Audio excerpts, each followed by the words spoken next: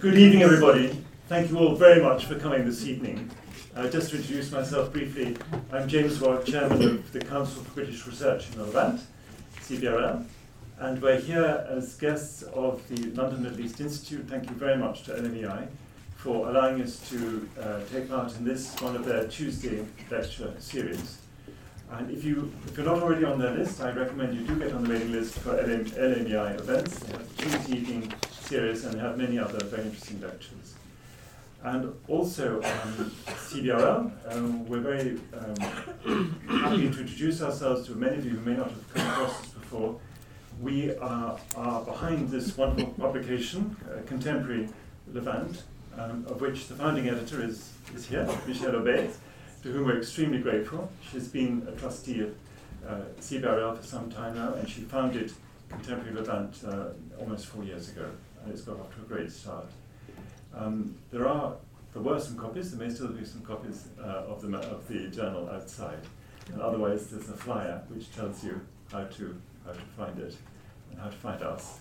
And do please sign up to us. We have a very nice, friendly newsletter which tells you about things that CBRL are doing. So I'm not going to speak very long. I just want to introduce Michelle, I already have, as the editor-in-chief of Contemporary Levant.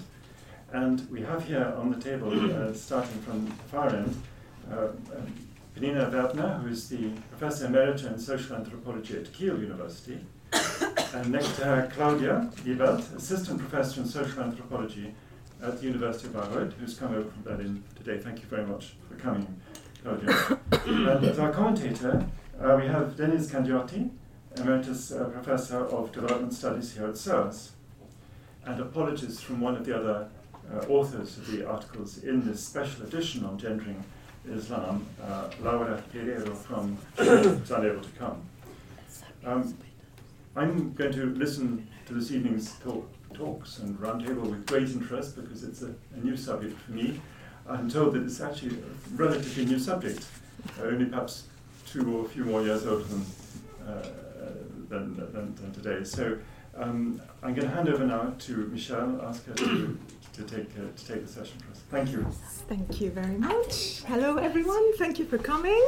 I'm delighted to chair this session on gendering everyday Islam. As James said, I've had the pleasure of editing CBRL's new journal, and I do hope that you look around on the tables. Maggie has very kindly left lots of copies. If you'd like to take one or just browse through, that would be great.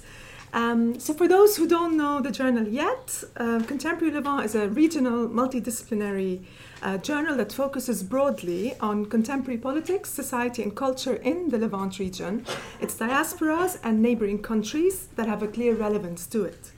Now, the editorial board was particularly interested in this special issue on gendering Islam because of its agenda to rethink the terms of recent debates in the scholarship of Muslim societies. The issue makes very interesting interventions, which will hopefully come out in the panel and in the question and answer session. But perhaps I could list a few questions that it raises, which we might want to keep in mind as we listen to our speakers. So the first question it raises relates to everyday Islam. And the issue revisits this concept of everyday Islam that has been cause for some heated debates recently, at least in anthropological circles, and asks to what extent is everyday Islam generative, both empirically and theoretically. The second issue is gender. Now, with the rise of the anthropology of Muslims as a significant subdiscipline, there are some landmark studies, such as, for example, Lara Deeb or Saba Mahmoud's work, and they have focused predominantly on Muslim women. But there's also been a surge of ethnographies on Muslim men, for example, Charles Hirschkin, Magnus Marsden, Samuel Schilke, among others. So the issue raises the question of why we need to gender Islam. What does this analytic bring, or perhaps bring back to our knowledge of Muslims, and why now? Why are we talking about gender now, given that gender and Islam have always defined Middle Eastern studies, at least? The third issue is ethics. Scholarship of Islam has borrowed and built on discussions of ethics that claim that we are ethical beings who lead ethical existences in our everyday, ordinary lives. Is there such a thing as intrinsically Islamic ethics in our everyday lives? And finally, the issue draws on material from Mediterranean as well as British contexts. What is the benefit of using such a comparative lens? And what is the value of this conversation across these very diverse settings? I hope you keep these in mind and that the discussion will answer or address some of these. Without further ado, I give the floor to Claudia, and each speaker will have about 7 to 10 minutes, and I've got a 2-minute warning if Penina goes out. 10 minutes plus. Okay, hello everybody. And I'm happy to be here, and my task in this roundtable discussion was to bring out briefly the aim and agenda of our special journal issue.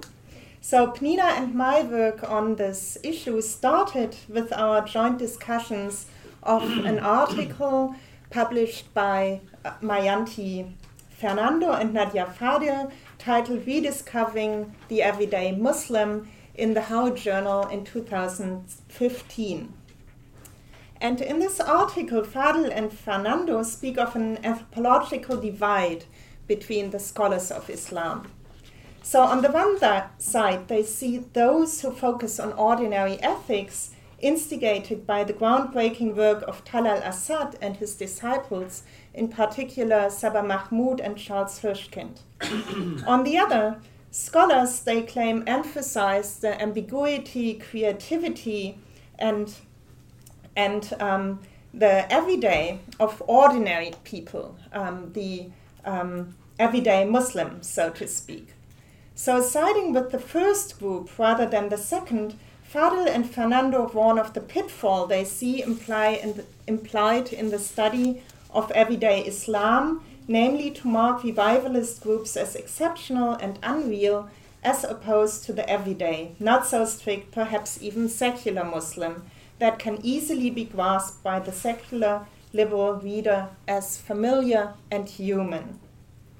So discussing Fadil and Fernando's important and provocative contribution, as well as Samuli Shirkes and Lara Dieb's insightful responses from the perspective of our own research, which is on aesthetic body modification in Turkey in my case, and on Muslim Punjabi women's ritual practices in Penina's, we were surprised that the gendered aspects of everyday lives and ethics were not really part of the discussion. So we felt that the insertion of gender as an analytical category would help to both reframe the debate and open up new directions for further research.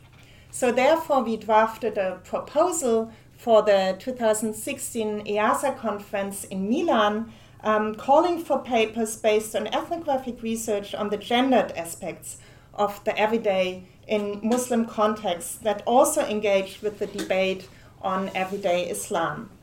Interestingly, our call for gendering the debate attracted a number of excellent studies on Muslim women and femininity exclusively. So in the special issue, we decided to focus on women, not because we endorse the common equation of gender with women, but because we believe that such a focus is especially suited to analyzing the gender dynamics in Muslim majority societies, and we will go on to discuss this. So the insight offered by earlier studies on the topic in the wider Mediterranean, namely that experiences of everyday life in Muslim majority societies are deeply gendered to the extent of proclaiming two separate worlds which pass without touching, in the words of Dauvignon from 1977, has been criticized by Laila Abou-Lugod and other feminist scholars since the 1970s. Thus, the analysis of a male public sphere as opposed to a female domestic sphere could easily be added to the list of Orientalist binary oppositions recently analyzed by Hirschkind in regard to the anthropology of Islam, a list that also includes practices versus texts, religious attachment in the Middle East versus European skepticism, and norms versus everyday ambiguities. So we argue that both Laila Abu-Lughod's work on the Awlad Ali and Saba Mahmoud's on the Egyptian mosque movement offered an important intervention in this regard, namely by revalorizing the everyday as experienced and mastered by Muslim women.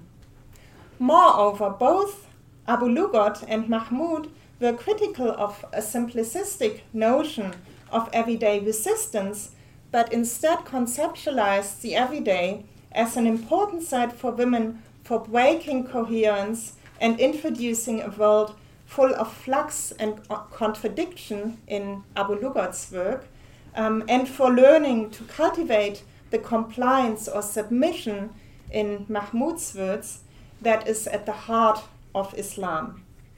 So what do we actually mean when we talk about the everyday?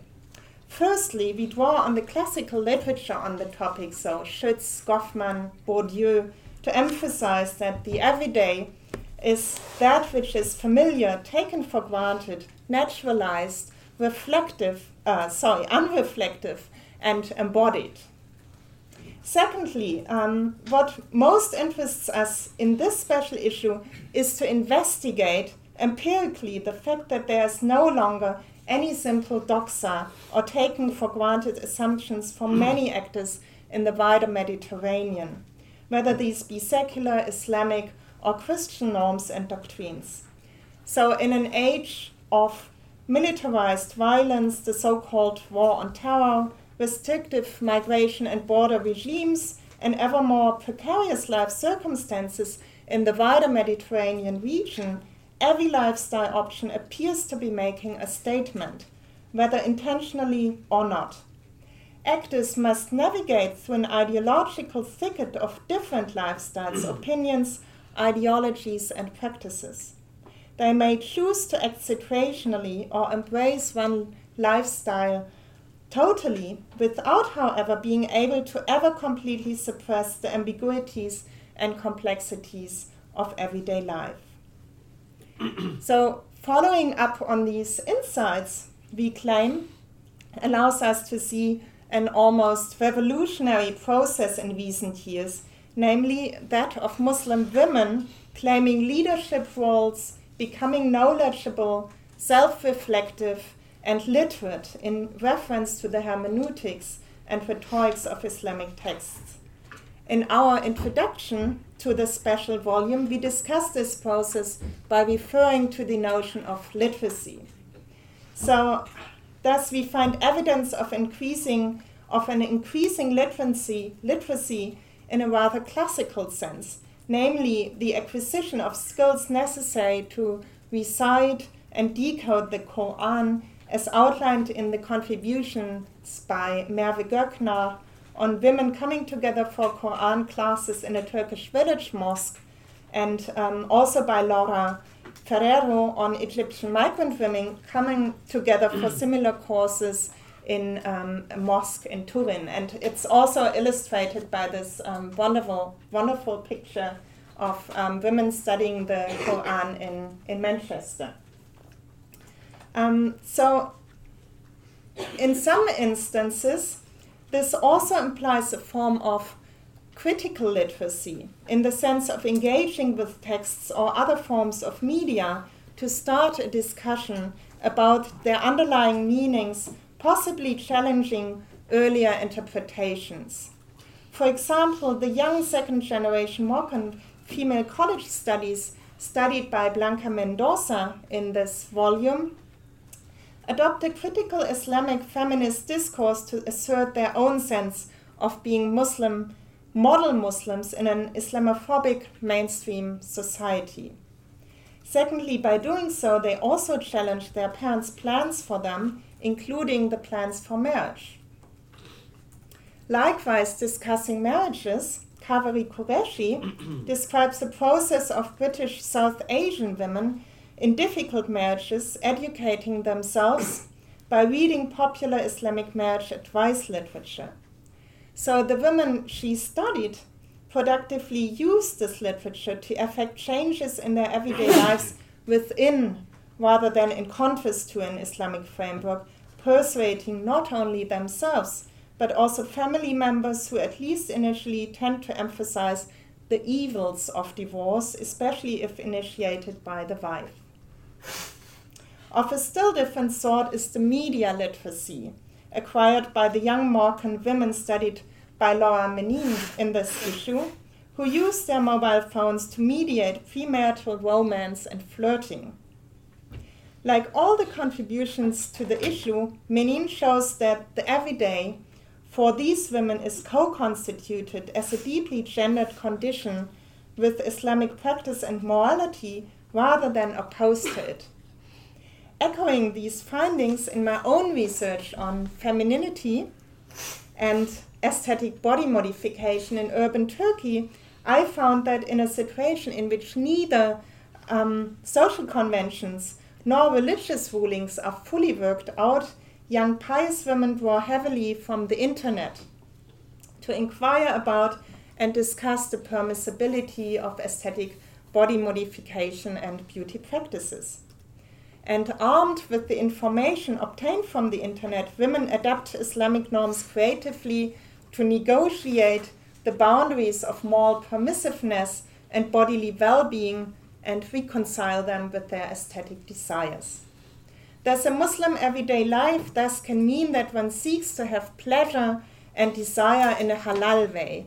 And Sertaç Sertlikoğlu recently in an article on Muslim Women's Agency said that there is different phases of discussion in anthropology of Muslim Women's Agency, and she sees a turn towards studies that focus on exactly these aspects, namely pleasure and joy, and it is very important to say that these are in no way contradictory to Islam.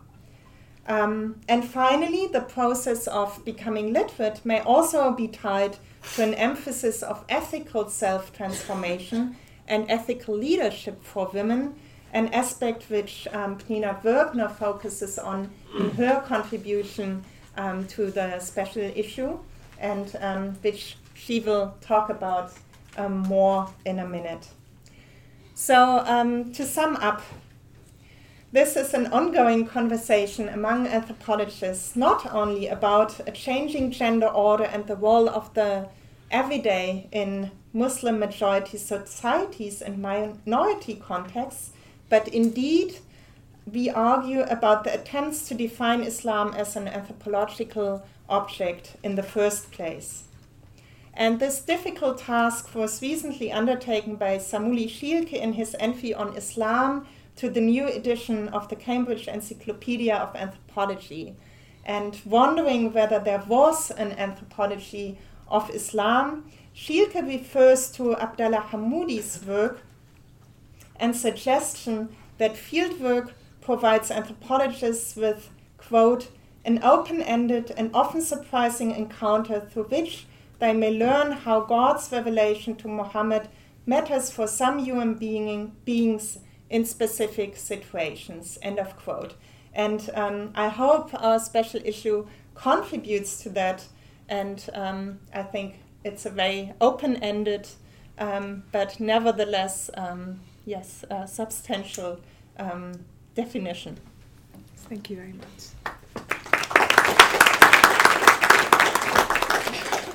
Pnina? Yeah, I have to press something. Right. Can you hear me? Yes. Good.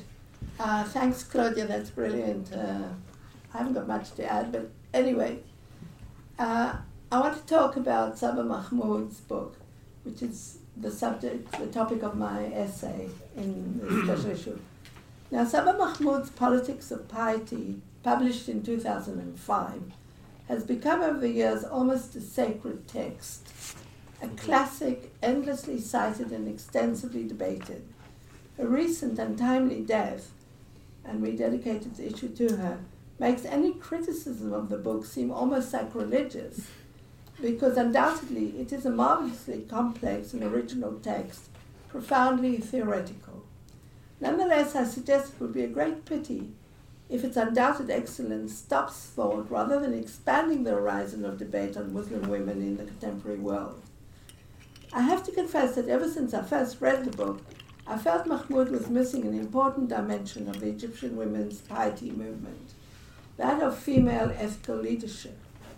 It is important because it highlights the collective dimensions of the piety movement, rather than simply focusing on ethics of individual asceticism, selfhood, and self-denial or submission, which is what I think she does. Her theory kind of gets stuck in the second volume of Foucault's trilogy on technologies of the self, on subjectivation, whereas in the third volume, Foucault defines asceticism as the grounds for a move from mastery of the self to a mastery of the household, and finally mastery of the city, that is, the polity, the political community. I call this theory a theory of ethical leadership. Before going any further, let me spell out why Mahmoud's discussion of the piety movement relates clearly to our topic of gendering everyday Islam. As Claudia has said, the everyday refers to a constantly changing way of being in the world. This means that it varies historically and across different contexts. But because everyday behavior changes very gradually, most of the time everyday life is unreflective and taken for granted. In the case of the women's piety movement, however, a gendered, feminine, everyday way of behaving is subjected to active refashioning. Thus, a central argument in politics of piety has to do with the embodied nature of the pedagogy of piety, its aim of instilling repetitive, taken for granted, ritualized modes of being a pious Muslim woman. Many of the women in the piety movement, especially the leaders, the women preachers who lead teaching sessions in mosques or at homes, are drawn from Cairo's educated elites and middle classes, not from the Egyptian working classes.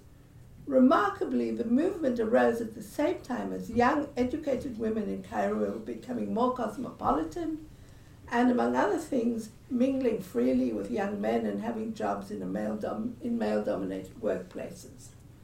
Despite this, some of the women from the very same class embraced a mode of piety that on the surface led them to accept the superiority of male authority, including, for example, also willingness to be a second wife.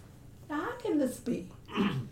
To disentangle the reasons, I began by evaluating the book from the perspective of two primary anthropological modes of ethnographic analysis: reanalysis and deconstruction.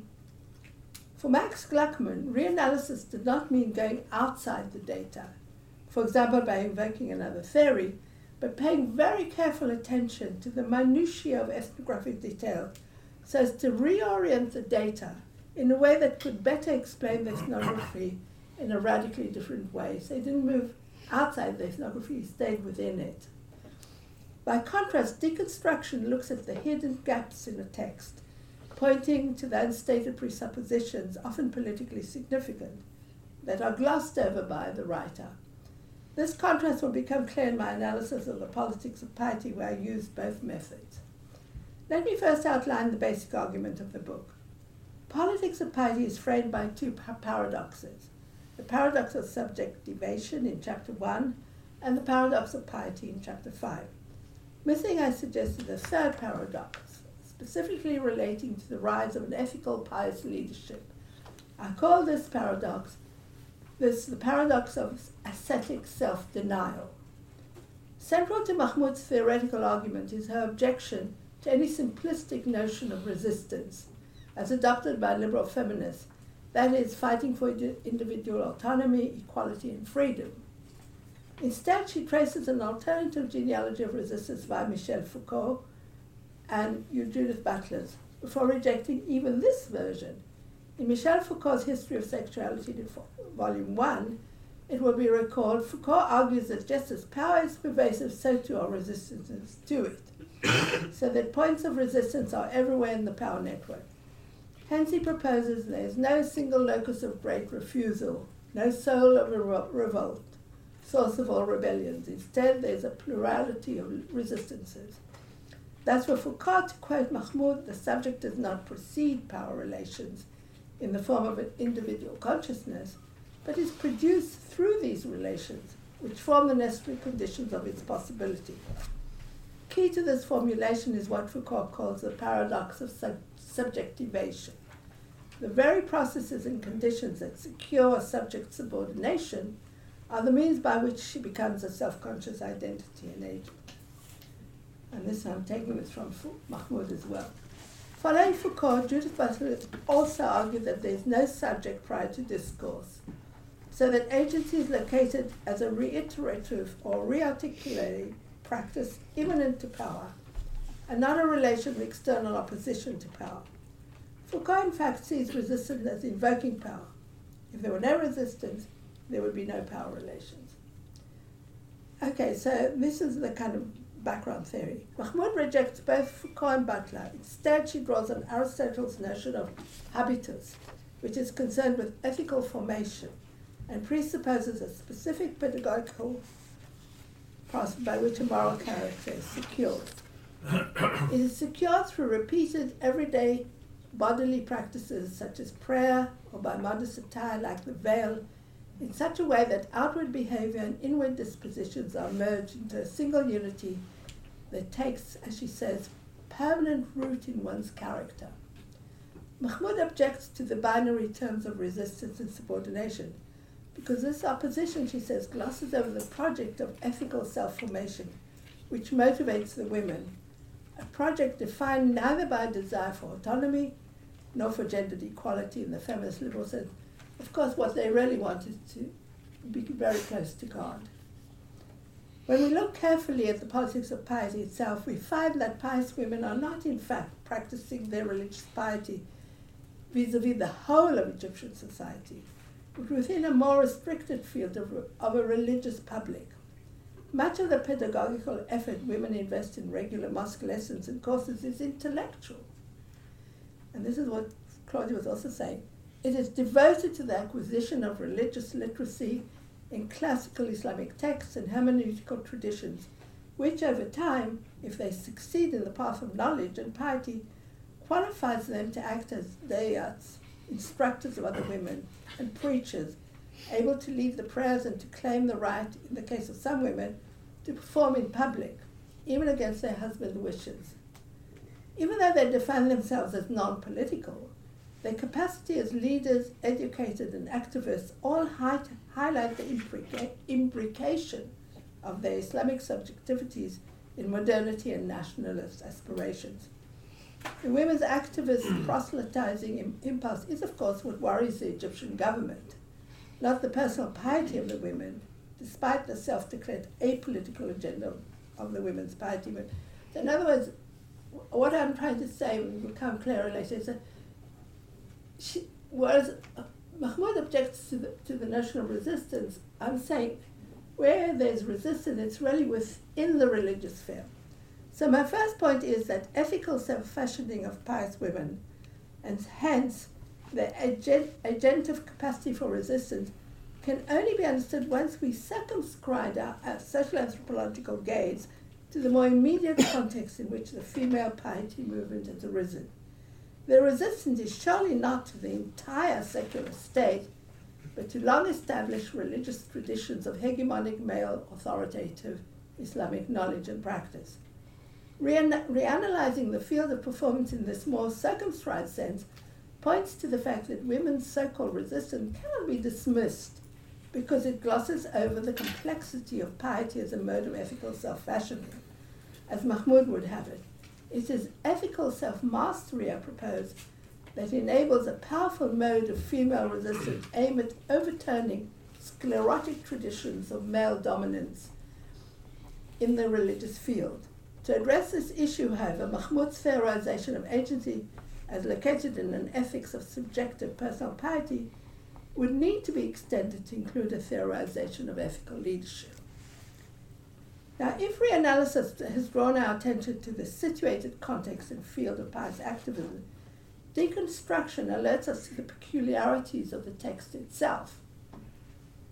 In this respect, there's a strange disjuncture in the politics of piety between the intellectual achievement of Islamic literacy by the women preachers, analyzed in detail in chapter 3, and they embodied the ethical self-fashioning of their followers, as stressed by Mahmoud, which is analysed primarily in chapter 4, but with further vignettes elsewhere too, in chapters 1 and 5.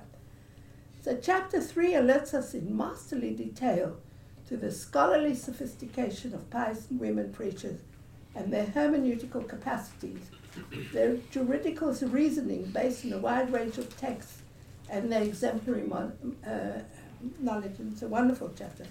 But are these preachers also exemplars of ethical self-making?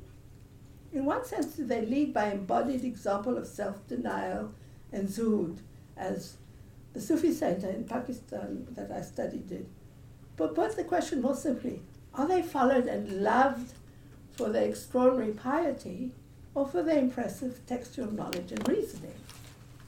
This question remains unanswered.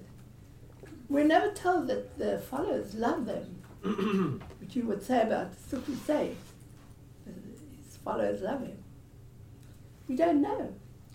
In the absence of explicit ethnography, we can only assume that at least some of these intellectual leaders are exemplary in being deeply pious subjects, while recognizing that there are also some preachers who are quite young, even though they may have completed the requisite formal training to be preachers. How am I doing for time? Yeah, 1 minute. So I'll skip something. We need to remember that the women's mass movement clearly consists of different strands and streams. Since 2011, women members of the Muslim Brotherhood have had to put their bodies on the line, risking their lives in the face of police brutality. This was not true of many Salafi women, so the different streams differed in the response to the Arab Spring. But the reason why Mahmoud's theoretical critique of feminist agency is misplaced, I think, lie elsewhere. Above all, in her failure to theorize the aspirations of a Muslim female ethical leadership. The subtle detour that Muslim women have been making to claim rights, including the right to leadership, within the world of Islamic knowledge, through their knowledge and, for some at least, extraordinary acts of access, such as piety. They are successfully challenging, you could say resisting, the status quo of male Islamic scholarship and authority. In parallel movements in Judaism and Christianity, women have been claiming an equal right to pursue religious scholarship, literacy, and positions of leadership. Hence, Jewish Orthodox women in Israel and the United States claim the right to study the Talmud and lead the prayer. Anglican women have achieved the right to be ordained as bishops. In Indonesia, women have officially gained the status of ulama.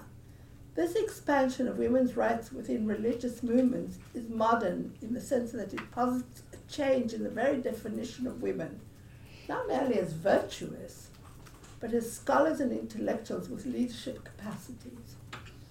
At the same time, some of these movements, though not all, draw strict, impermeable boundaries around the faithful.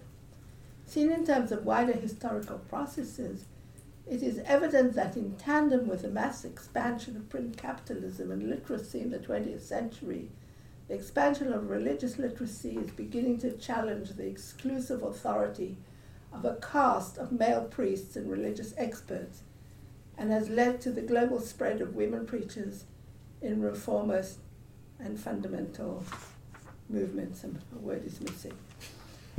So I think that basically virtually all the papers in our special edition, we didn't solicit it, we didn't ask for it. In some way or other prove this intellectual quest that women are making. Right. Thank you. Thank you. Denise? I'm very pleased to be with you this evening because I'm commenting on a subject that obviously I haven't gone as deeply into as those present, but it was a delight, and I recommend that you all do, delving into this incredible volume, this incredible collection, where the tensions between the approaches around the concept of everyday Islam and Assad's theorization of Islam as a discursive tradition have been comprehensively and very elegantly revisited. So you have a valuable collection before you. I found myself, though, thinking that I had a different angle on this whole debate and another way to contribute. So I'd like to make 2 points, basically. First, I think it's important to understand why a fine scholar such as Saba Mahmood ended up choosing to conflate Salafism and Muslim Brotherhood adherence, which represent very different political stances and very different practices, I may say, into a monolithic concept of piety. And how, by the same token, the cultivation of virtue becomes a totalistic preoccupation that appears to blot out all other markers of self-identification. The answer, I think, and this is what I venture as my own contribution, lies not in Assad's concept of discursive tradition, but in his theorization of secularism. Secularism is interpreted by Assad as a unique configuration of post-Reformation Christianity and as part of the apparatus of cultural hegemony of the West. 2003, that's his definition. In this perspective, Islam and its discursive tradition are made to stand in the place of non-Enlightenment societies, and critiques of secular modernity inevitably lead its proponents to a search for the non-Enlightenment subject. When this ideal, typical, and essentially philosophical construct encounters concrete ethnographic context, you inevitably run into trouble. That's where everyday Islam comes, but I don't think it's the answer either. This explains, in great measure, the homogenizing drive in Mahmoud's work, where the focus on the cultivation of virtue and piety elides crucial distinctions between, say, the Muslim Brotherhoods and various shades of Salafism, or indeed Sufism, in the case of your work on Pakistan. So critics such as Govain, Hafez, Frida Vermder have already pointed that out. However, Not so nicely as you did. However, if you are in search of the so-called non-Enlightenment subject, which presumably represents a form of radical alterity vis-à-vis the subject of liberal theory, you inevitably end up inadvertently essentializing the subjects of your study by locking them up into subjectivities that are forever incommensurate with those of feminists who are presumably in the grip of liberalism, thus freezing them into an apparently atemporal identity. Now, some political sociologists who work on social movements, such as Asef Bayat, tried to get out of that bind by proposing the concept of post-Islamism, which he illustrated both in the case of Iran and Egypt. Post-Islamism. He's got a book with a collection with the name Post-Islamism. I don't think I have time to elaborate my difficulties with that concept, but suffice it to say that probably post-Islamism is meant to be doing the work of mediating between what you call everyday Islam and the discursive tradition approach. And what it denotes basically is the development of new sensibilities, especially among young generations, who are vested in a public presence for Islam and who endorse religious observances while, at the same time, nurturing aspirations for a more inclusive and pluralistic society, and indeed indulging in all sorts of modern genres, including rap, among other things, okay? So this is the answer. So I think that there is there a messiness which cannot be resolved by simply trying to salvage something out of Mahmoud's work by talking about women's ethical leadership. It may be a missing dimension, but I don't think it solves the problem, even if that were to, because I think it is inherent, it is intrinsic. This is what I call the birth defect of this paradigm. is that it leads you inevitably to the cul-de-sac of essentialism. You can't escape it. It's logic, okay? You can't get out of it, because if you posit somebody in a position of radical authority, the minute they move out of that niche, the plot is lost, you see. Either you occupy that slot or you've moved over. And this is the great difficulty when Mahmoud talks about Islamic reform. Because you see, any form of so-called moderate Islam, a very suspect concept, makes you shade into forms of liberal discourse which immediately disqualify you. So there's a kind of, how shall I put it? A bind or a cul-de-sac. You know, you're sort of at one point, you sort of get stuck. But my more important point, actually, maybe because I'm not as wedded to ethnographic method as anthropologists are, is that I noticed that studies of everyday Islam and forms of piety seem to inhabit an institutional void. We find out very little about the infrastructure that sustains these movements and lends them life and substance.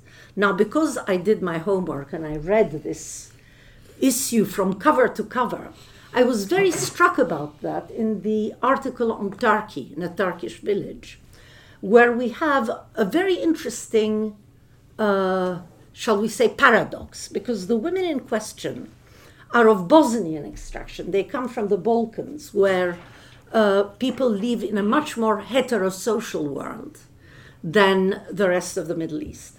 And these women, who are now becoming literate and pious, are being given messages in their Quran courses which go against the grain of their habitus. They are being reacculturated. But nowhere does this author tell us who runs the Quranic courses, which mosques are these, how is this insertion into this village life made. Now, if I wasn't from Turkey and I didn't happen to know that the Diyanet, the Ministry of Religious Affairs, now with a budget which is probably second to the Ministry of Defense, has set up, you know, not only mosques and Quranic courses, but indeed a specifically gender-targeted approach to Islamization. So it is not just about teaching Islam, but very specifically teaching women how to behave as good Muslim women. So in every single province, and indeed sub-provinces, you now have counseling and guidance bureaus. And what do these counselors? They actually talk to women about their daily problems, trying to reconcile them, to never seeking a divorce, to reconcile themselves to obedience and so on. So a huge apparatus is mobilized, basically, on every level to give these messages to women. There is a program called the Child and the Mosque program, where there is an encouragement to take children to the mosque early. And rather touchingly, because we're in a consumerist society, prizes are offered. There's a lottery draw where you can get an iPad or a bicycle. I have the posters, you know, where the children are given incentives, which are very much those of a market economy, or the kind of loyalty things that you expect from a supermarket, not from a mosque. However, what I'm trying to say is this. Behind every development, I don't know enough about the mosque movement in Egypt, but I know a great deal about the various attempts to reacculturate the villagers from Bosnia, or, you know, the sort of large scale, and I might add rather expensive, because huge amounts of resources. This, of course, creates very paradoxical results, because what happens is that now there is a huge cadre of women preachers. Unlike the preachers you're talking about, these women preachers are actually employees of the state. They draw a state salary, which doesn't mean that they're uniform, by the way. I met preachers who were here in London, women preachers, and because there are different schools of thought within the Diyanet, some of them are staunchly feminist, some of them are unbelievably reactionary. They're a mixed bag. But what is the paradox to me is this, that attempts to evangelize, shall we say, women into domesticity, into being docile wives or mothers, goes through thrusting them more and more in the public sphere. So what we've had is a feminization of the cadres of the Diyanet, because now there are more and more women employed and their target audiences are also women. So the paradox is that you have more and more women holding these paid jobs, preaching to more and more women about, obedience, patience, accepting their role in the family, having many children, etc., etc. Likewise, the activities that go through the municipalities, because they encourage women to participate in educational activities with their children.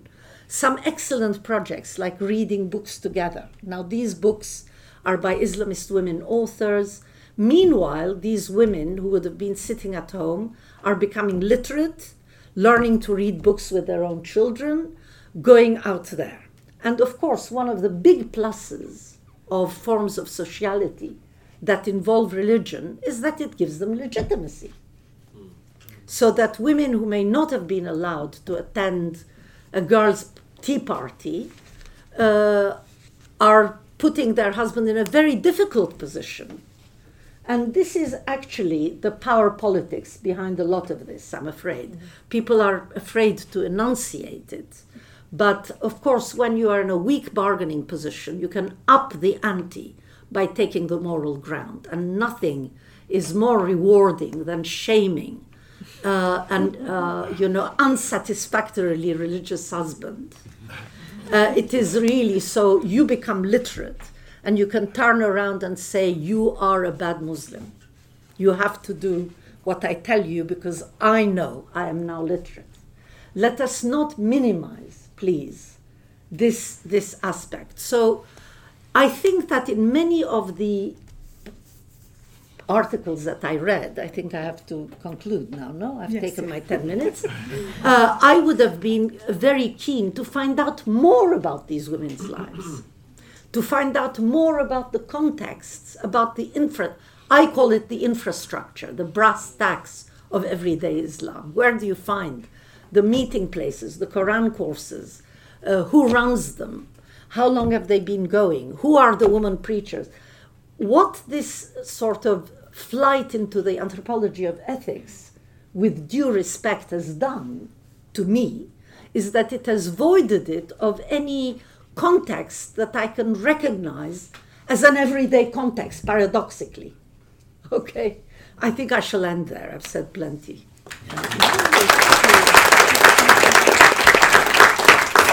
Thank you. Great comments.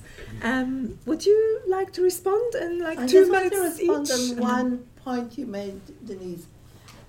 I think that by saying that even the leadership, the religious leadership is essentialist. No, I didn't say that. I said that even if Mahmoud had included the dimension that you think is missing, because of the way it's set up, it wouldn't have saved it. That's all I'm saying. It's true. I mean, I accept the homogenizing and all that, but I think that what one gets the insight very well from that one chapter of hers about this intellectual engagement that these women have is something that I think goes throughout the Middle East and the Mediterranean. I mean, what we found, and I agree with you that there's much more that can be said about the context, but this impetus to achieve literacy, and through it also legitimacy and dominance, seems to be everywhere in the countries and contexts that the people who contributed to this issue had. That was what was interesting, because we didn't tell them. So I think there is something going on, as you say yourself, that is a movement, and it may have a sort of reactionary element in it, as you're saying as well. We need to know, as it were, the warp and woof of this in each country, because it's different. I mean, Turkey is rather unique because, it is very state state-led, etc. Other contexts are different. Yeah. But all I'm saying is that without specifically knowing how the institutional context of each society pans out, it's very difficult to interpret. I think that's true. Very difficult to it's interpret. very much lacking in the Mahmoud book. Claudia, do you want to respond before we take questions from the I mean, thank you so much for your comments. And what I learned from them is perhaps that we should pay greater attention at the everyday politics of everyday Islam, so to speak. And I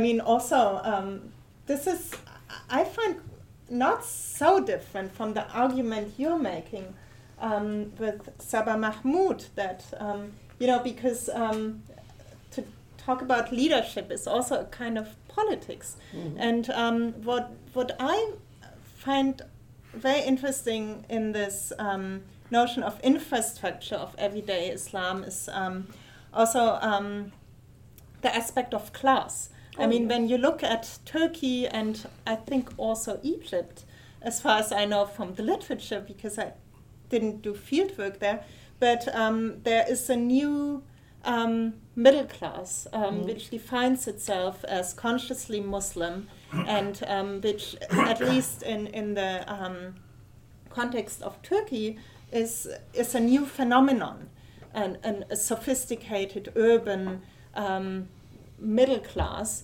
that claims for itself positions of power. And so this aspect of class is also very interesting to look at. And I think I would agree that this is this focus on power politics, on issues of class, on different ideological strands within these movements is but is not really addressed in the literature on Islam as a discourse. And can we afford that? I mean,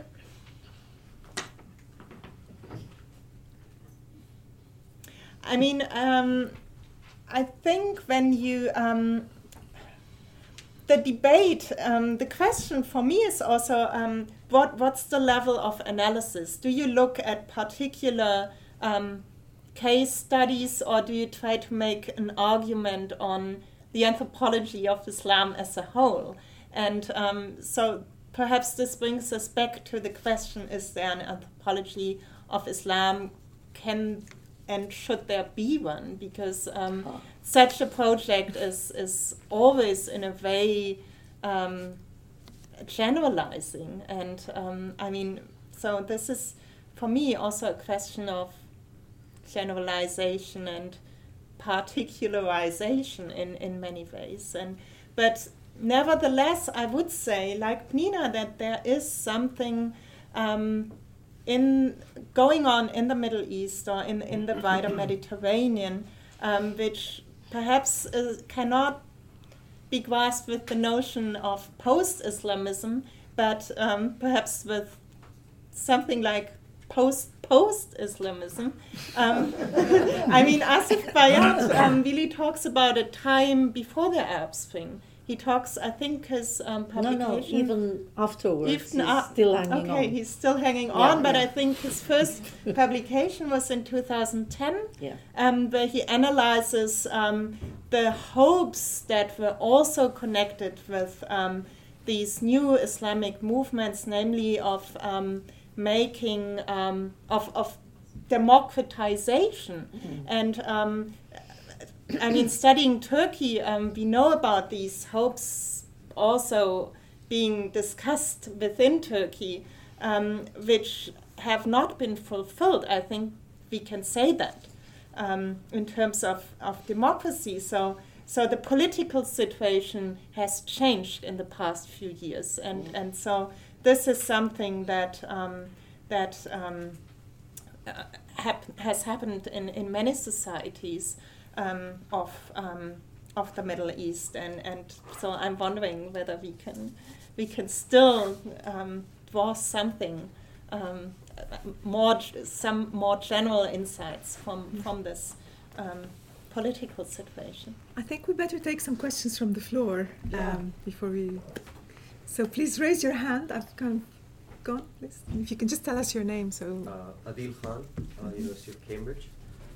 Foucault describes ascesis, Nina, as if I recall it correctly, as an exercise oneself in the activity of thought. And the activity of thought. thought. I think it's Something of that more sort. than that. It's anyway. But he, in his, other than his 3 volumes, he also, in The Use of Pleasure, he explores this aspect of, if I remember correctly, this relationship between subjectification and desubjectification. So he explores this opposite as well, which is perhaps something akin to what you're talking about in terms of ascetic self-denial. So I was just wondering, just to support your argument further, that in Foucault there's a bit of a Sheikh Foucault who might be, arguing a bit of a Zuhdi, sense as well, it's which very is similar to discussions of like Sufism and other traditions, mystical traditions of asceticism. There's something there in those something there, books. Foucault, yeah. So I just wanting to say that there's that, but what that leaves with in a bit of a problem is that perhaps if it is a problem, is that where's the boundary between where Foucault ends and where Sufism begins, or not, or maybe we can talk about in terms of is there a universal experience of the self? It's kind of like world renunciation, like Dumont, that you become free through asceticism.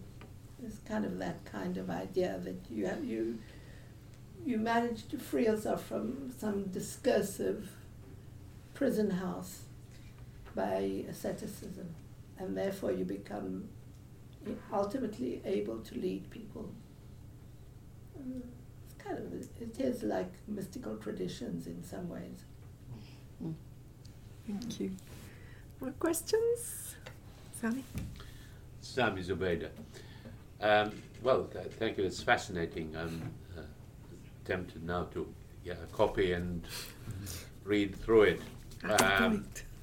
Now, I have what may be a kind of very general and simple-minded point about the Enlightenment subject and the Kantian subject. Talal Asad and Azan, I'm not very familiar with Saba Mahmood. I know in outline. They are, as Dennis said, trying to get away from, that the Enlightenment, the non-Enlightenment subject. And yet, if we look at the everyday, and the everyday, as Claudia said, is this kind of taken for granted world, then within that, at the simplest level, the question of ethical choice doesn't arise, because people in the everyday are just following custom and routine and what have you. But for the Saba Mahmood's pious women, it's going beyond the everyday. They are the Kantian subject. They are the Kantian subject because they are oriented to value. They are not behaving in relation to the incentives and constraints and habits of everyday life. They are aspiring to value beyond, and therefore, they are sacrificing all kinds of things in order to achieve these values. So paradoxically, they are precisely the Kantian subject that Talal Asad and Saba Mahmood want to say are not the Muslim, the discursive tradition. And this discursive tradition, as you say, apart from being essentializing, or because it's essentializing, what happens to all those Muslims and sort of Arab and Turkish secularists who are not in this discursive tradition. I mean, they are the Islamic reformists, like the Egyptian, or forget his name now. They are disqualified as Muslims because they are outside these traditions. And what happens to the kind of ardent secularists and rationalists and Enlightenment thinkers that have been in the Arab Nahda, in the Turkish, the Ottoman 19th century and into the 20th century? What happens to all this? Where are they? Are they all now Westerners? Are they Westerners or are they... No, but they are the bearers of tainted subjectivities, obviously. That's right. Because they clearly are aping the colonial West. This is, you see, this is it. You know, it sort of has... Assad himself. Precisely, but you know, I mean, certain categories What are is excommunicated from... What is his side of enunciation that allows him to say these things and at the same time not to be a Muslim and not to be in the Muslim... I think he is a Muslim. But no, he's not. Well, he's as Muslim. Not a good Muslim. He's as Muslim as you He's are. not practicing. You see, I think... Anyway, maybe I've spoken too long, but I think that there are very few... that's why I find that the anthropology of Islam has sort of run into the buffer slightly. I don't think that the requirements of belonging have been defined quite so rigidly for any faith in the world. In other words, you can be born a Christian and remain a Christian, even if you're not particularly observing. Okay? There are some Jewish people who call themselves atheists, and, you know, they're still... Jewish atheists. They're It's quite Jewish like a common atheists, type, exactly. Jewish atheists. But the strictures on Muslims, you know, to be... to conform. This is, I think, the victory of Salafism, isn't it, really? In the sense that it has pushed out any possibility, any wiggle room. Because, you know, I was at a conference on migration where people were talking about, you know, Muslims, etc. And I said, well, you know, there's lots of, you're only looking at, you know, migrants coming from rural Bangladesh or Pakistan. Lots of migrants in the city, tons of Turkish bankers, tons of Iranians in the city, you know. And these guys, you know, circumcise their children, you know, they're going to be buried as Muslims. They may have a drink with their friends after work. What the hell, you know, who are these people? And suddenly there was great discomfort because these people could not be classified somehow. You see, they could not be contained. But this straitjacket, by the way, was created by Western theorists. Of course. Let's make no mistake. Of course. You know. I think that in Britain you can be a British Muslim without being religious. I mean, can I just say, I in don't- defense of Assad, this is Assad bashing. Yeah, no, it's not bashing. It's, No, you know. just and also to respond to Sami, my understanding is I don't think Assad would have wanted to define who is a Muslim and who isn't. Like the whole point of his discursive tradition was precisely to show how these negotiations take place and who establishes, what are the power relations that establish who is considered a proper Muslim or not. Now that his descendants, there is something to be said about where this theory then took people to sort of focus on piety as opposed to, for example, Lara Deeb's book precisely leaves a lot of room for people who are, you know, who are not officially or who have some sort of funny stories that are considered Muslims or certain beliefs that are, you know, other people would denounce as non-Muslim.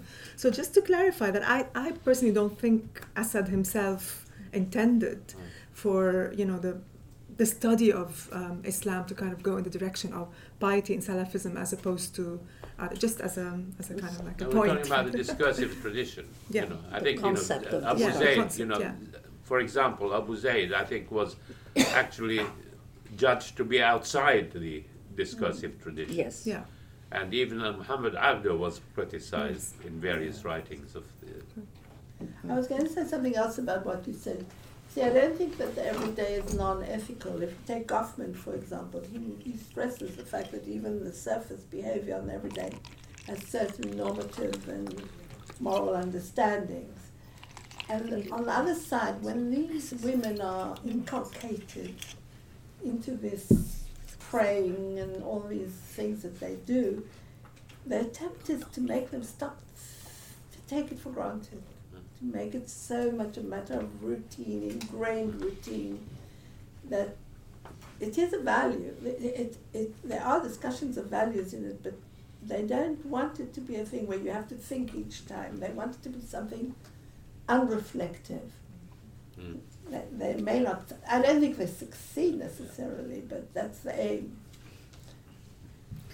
Great. Other questions? Well, Sure. I'm sorry, if, No, go on, you know, sir. please tell me to shut up. Never. But on the question of the anthropology of Islam, you know, we come back to this. Why is there an anthropology of Islam and not of anthropology of Christianity? There is There is. anthropology. I mean, It's a you new know, discipline. it means to say that, you know, anthropology of Islam, it means any particular situation being studied by anthropologists, never mind all the other characteristics of that situation, Islam trumps it. I agree with that. I do agree. I think that, I mean, I studied people in Britain who claimed to be Muslims, and they were Pakistanis, and they were Punjabis, and they were South Asians, and they were Mancunians. I think it would have been a big mistake if everyone had just focused on Islam, and especially because there's so many different kinds of Islam. I think that this anthropology of Islam has an essentialist aspect to it that sort of stops one when thinking about the more complex multiple identities that people have. And I mean, building up on this, perhaps we should ask, why is there no anthropology of secularism? Or, I mean, this Of what, is sorry? of secularism, of Yeah. secularity. I mean, this is now coming into effect, but in a way, secularism is a discursive tradition, one could argue perhaps as well. It's not ahistorical, I mean, no, it was never argued to be ahistorical, but it is very much a cultural process, I would say. And so secularism in Turkey could be a very different thing from secularism in the UK or secularism in Egypt. And so that this could also be a very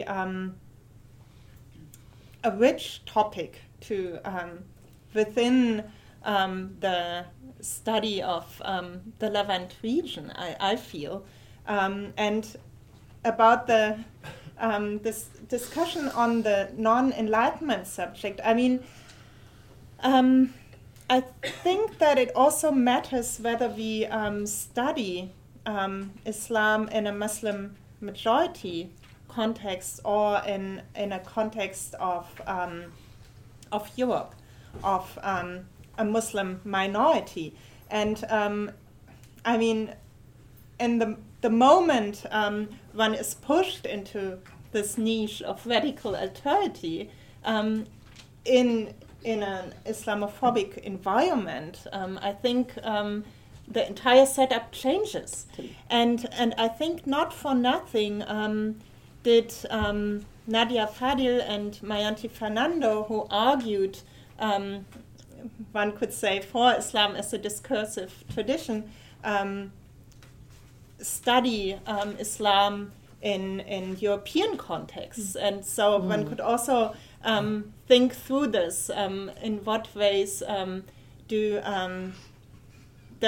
should our perspective on the anthropology of Islam or on gender and the everyday change when we study in minority contexts or in majority contexts. Which brings us back to institutions Exactly. again. Structures. And the institutional setup, it's very different to occupy a place where your chances of making a bid for state power, let's face it, are weak. What you're asking for is equal rights to be accommodated within the community, but the idea that you're going to establish Shariat in Whitehall. I'm sure some people probably do hope and believe that this is going to happen, but it's remote. However, when you're talking about the same phenomenon, in countries where there are powerful political players who are making such a bid and are sometimes successful, then it changes meaning completely. Rosemary? Thank you. I've been absolutely fascinated, and I am not in the least bit qualified to comment on most of what has been said. But could I pursue this point about the empowerment of women that you, Denise, were laying out for us, that the irony that they are being invited to school other women in how to be pious and submissive and so on, and of course in time something quite different could emerge. Are you able, any of you, to compare the trajectory? The point was made that women are now demanding and having the right to read the scriptures in Judaism and to join the priesthood in Christianity. Is there a trajectory here? And what you are discerning in Islam, is it a bit behind the other trajectories? If so, is it possible to say, from what we can observe in Christianity and Judaism, what the potential is with what you have been looking at in Islam?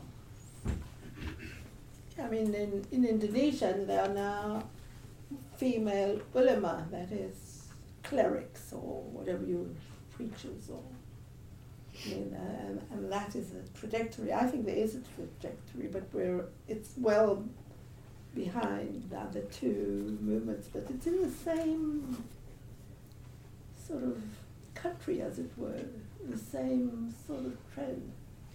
I mean, I want to answer your question, but just a point I want to make about this. I think it's very difficult to compare the trajectories of these three religions, and one of the reasons is because Islam as a religion doesn't have Clergy. it doesn't have a clergy, and doesn't have how do you say, like a monastery tradition. A priesthood, yeah.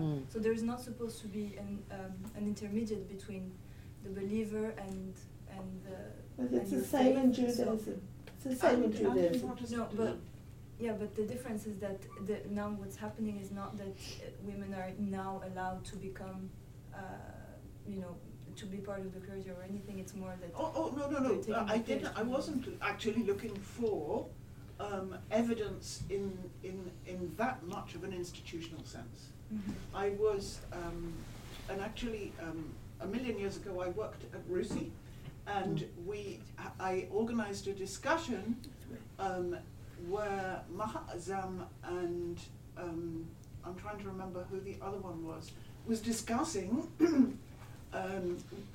pious women in Saudi Arabia, and this would be in the first half of the 1990s that we were having this discussion, and what Maha was aware of was women sharing audio tapes with each other where they were looking at the Quran and discussing the meaning, and this same point that has been made here came up, that the women were going on to embarrass their husbands. Of course. And on ground that was very difficult for the husbands to make a comeback.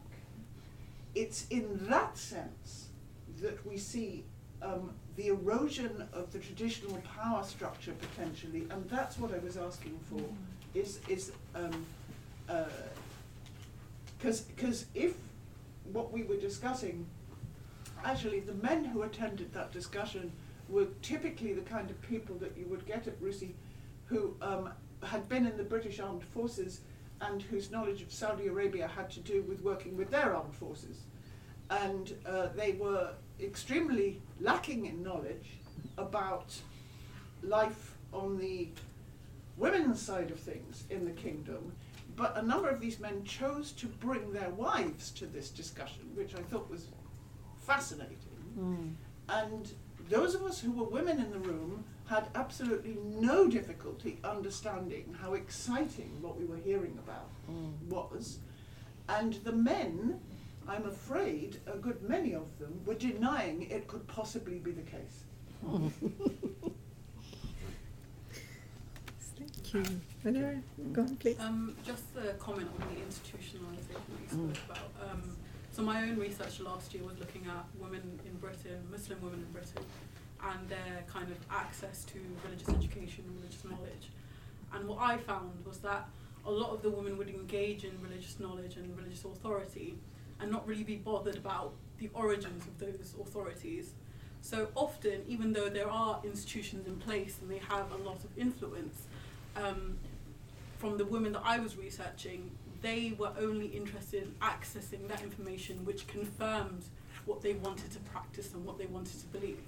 So I know it's different from the Levant and how things work there, but in Britain it's really important to look at women's agency and their rejection of kind of traditional authority and basically using traditional authority in order to establish their own authority within their families in particular. So within the motherhood kind of complex of teaching their daughters and passing on religious education. So yeah. I guess just, I don't want to speak for Denise, but I think the point, that's very interesting what you're saying, but I think what Denise was trying to get us to do was to go another step by analytically saying that there is no such thing, there is no social practice on its own without a linkage to some sort of structure. This is what she was trying to say. So in your case, it would be right. They don't care to know the genealogy. However, if we look analytically, how can we understand why they don't care to look? So what is behind this? Am I right? This is what you would... That's exactly right. And I think that's what social scientists should be doing. Yeah. You know, much as I have enormous sympathy for, you know, having huge empathy for your subjects, you know, the people you're working on, taking their discourse at face value and not going a little step behind is also, well, Pnina has told us about reanalysis and deconstruction already, so I won't go there. Yeah. But she wanted to add something. Yeah, so just to add to that, I find often when you start to look behind where this information is coming from, there's less transparency in trying to even say, or institutions don't really reveal where funding is coming from. There's a lot of red tape as kind of a social scientist when you start to try and discover where, you know, all this information is coming from, where leadership is, where people are being trained and all this kind of information. So, yeah, I empathize completely with your point. Yeah. Are there any other questions from the audience? I think Adil, you had another. Yeah, I was just wondering, sort of institutions begin to tell the story, which social scientists can reveal. But as Pnina would say, the subject is quite at the heart of all institutions, right? Like the intensities with which, as you said yourself, the Diyanet women leaders, the variation of the intensities of religiosities is a domain for kind of excavating for the anthropologists and the detailed micro analysis of you know, as it were, person-centric behaviors. Totally. So there's a space for, you know, I mean, institutional analysis does not explain the variation of intensities. It doesn't exhaust, but if you read accounts which seem to be in suspended animation, I have questions. Context, that's what you're saying. I wonder what happened to the Muslim Brotherhood women in the current context in which they've been totally suppressed. And their organization, I mean, they led giant welfare organizations in Egypt, health and so on, and many of the husbands are in jail, and they themselves are lucky not to be in jail, I suppose, because they've been protesting and so on.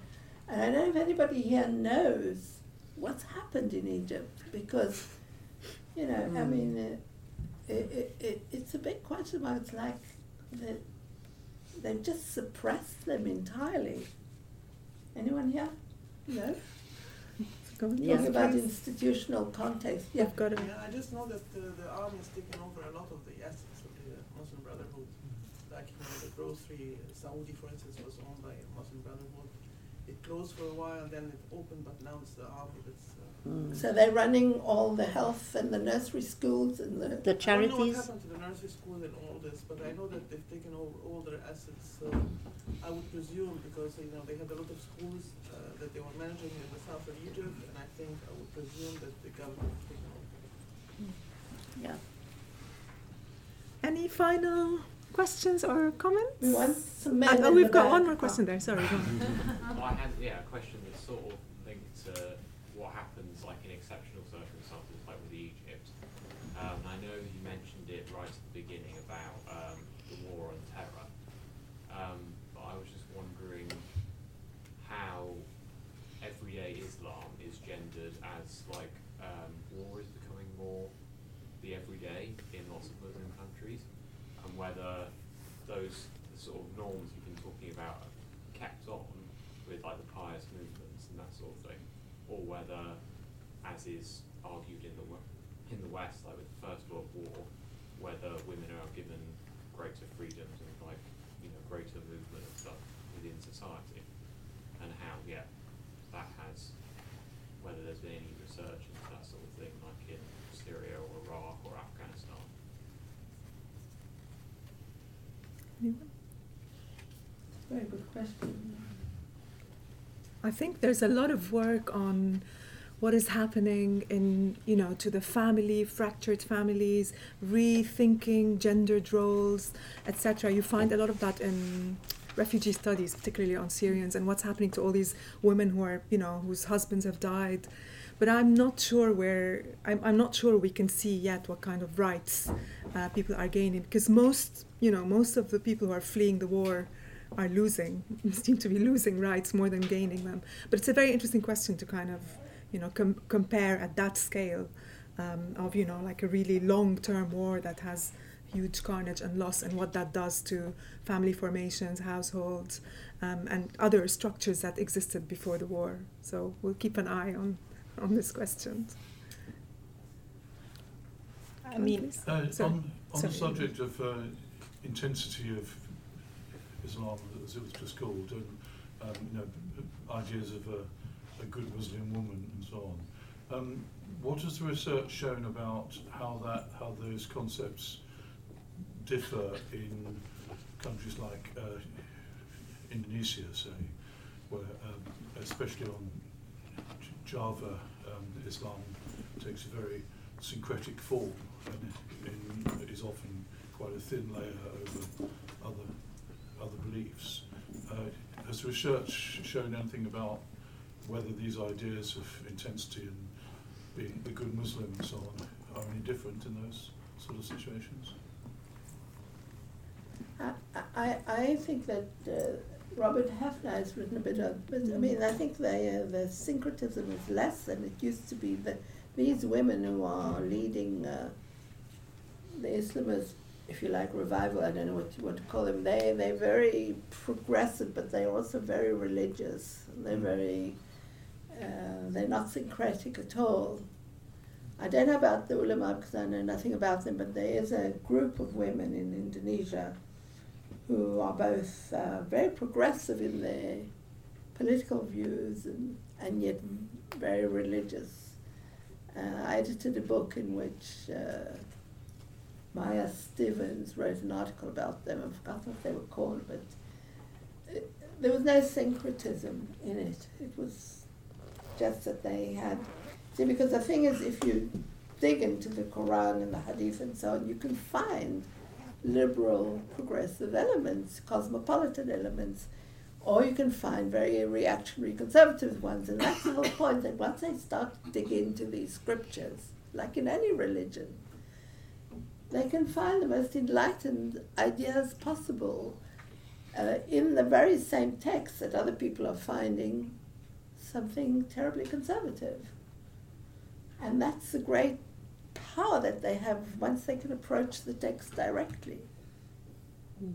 which they didn't have before. Claudia wanted to say something? I think you wanted to. Yes, I still wanted to say something to what you said, and I think that's a great challenge, and I agree that we need to wait for research to come out of this. And I have a colleague in Bayreuth who's from the University of Benghazi in Libya, and who's part of a group of interestingly, mostly feminist scholars from the Northern African region, and they try to set up a center for reconciliation in Tunis at the moment, where many female researchers are involved, and they particularly want to address the role of women in the protest movement and in the violent conflicts, and also the role of sexual violence committed against women in the past few years in different Northern African countries. And I think much research will have to be done, and a lot is happening in this regard. But if you have time online, you can see we published a really interesting article on Jordan, on children and how childhood is changing among Syrian refugees who were basically based in Jordan. And it's very interesting because it really shows you what happens to children when they're child refugees, when they're being trained by all humanitarian organizations not to think of older Syria, but to think of a new neutral Syria that is devoid of politics, and how basically they impose how rethinking play, and what does it mean to be a child, and what does it to be a citizen, etc. So that might kind of answer one aspect of your question. But I think on the earlier question, the answer is a flat yes. In countries like Malaysia, Indonesia, where you had Adat, which was more bilateral inheritance, etc., there is clear evidence that the spread of Islamization has changed those rules in a much more patriarchal direction. Plenty of evidence, actually. Wahhabism. Yeah. Right, so I thank you very much for attending, and thank you very much to our panelists for their great insights.